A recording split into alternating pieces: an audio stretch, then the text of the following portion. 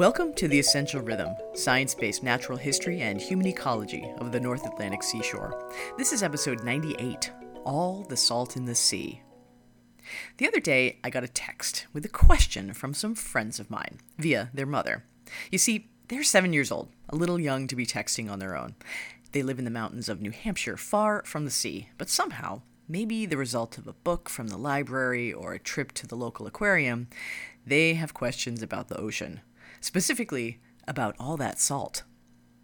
Harold and Maud, that's what we'll call them for now, want to know why the ocean is salty and where all the salt came from.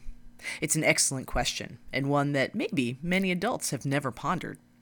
The salt in the ocean is one of its defining characteristics, and the few saline lakes that exist worldwide are understood to be orphaned inland seas, cut off from the global oceans by geologic processes. The ocean is salty. Ponds, lakes, and rivers are not. And the ocean is big. 70% of the surface of the Earth is covered by seawater, which means that we are talking about a lot of salt. For every kilogram of seawater, about 2.2 pounds, roughly 35 grams of that kilogram are salt. That is the average salinity of the ocean.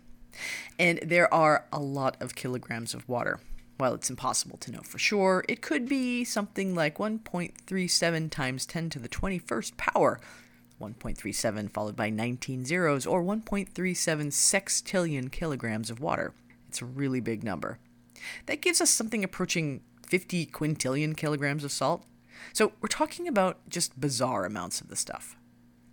The salt in the ocean is made of pretty much every naturally occurring element found on Earth in tiny amounts. The vast majority of it is exactly what you would think. Sodium and chloride, the two elements that make up table salt. That's why the ocean tastes like it does. Where all the salt comes from is a story of geology. Every time there's a volcano or earthquake that deposits or uncovers new, fresh rock, there will be more salt for the ocean. As rainwater washes over that fresh new rock, it dissolves all kinds of elements, including sodium and chloride, out of the rock, and that water ends up in the ocean. The water then continues on the hydrologic cycle. It evaporates back into clouds and forms more rain to rain down on yet more new rock. The salt just stays in the ocean. It doesn't evaporate with the water. So it builds up in the ocean. And the oceans have been around since almost the beginning of the Earth, a really long time ago, like 4 billion years. So there has been a lot of time for a lot of salt to build up. Does that mean the ocean is constantly getting saltier? If new salt is constantly being washed into the ocean from rocks, which it is, then yes. But there are processes that take salt out of the ocean. Not so much the sodium and chloride, but a lot of the other elements that are found in seawater, like iron and silica and calcium. So those are all getting taken out at the same rate that new salt is washed in. So the salinity of the ocean stays pretty much the same. So in summary, the salt in the ocean comes from rocks, especially fresh new rocks, and gets washed out of the rocks by rain, which carries it to the ocean, where it builds up over time.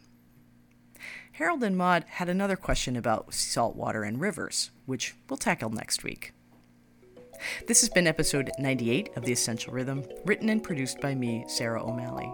The show is produced on traditional Wabanaki land.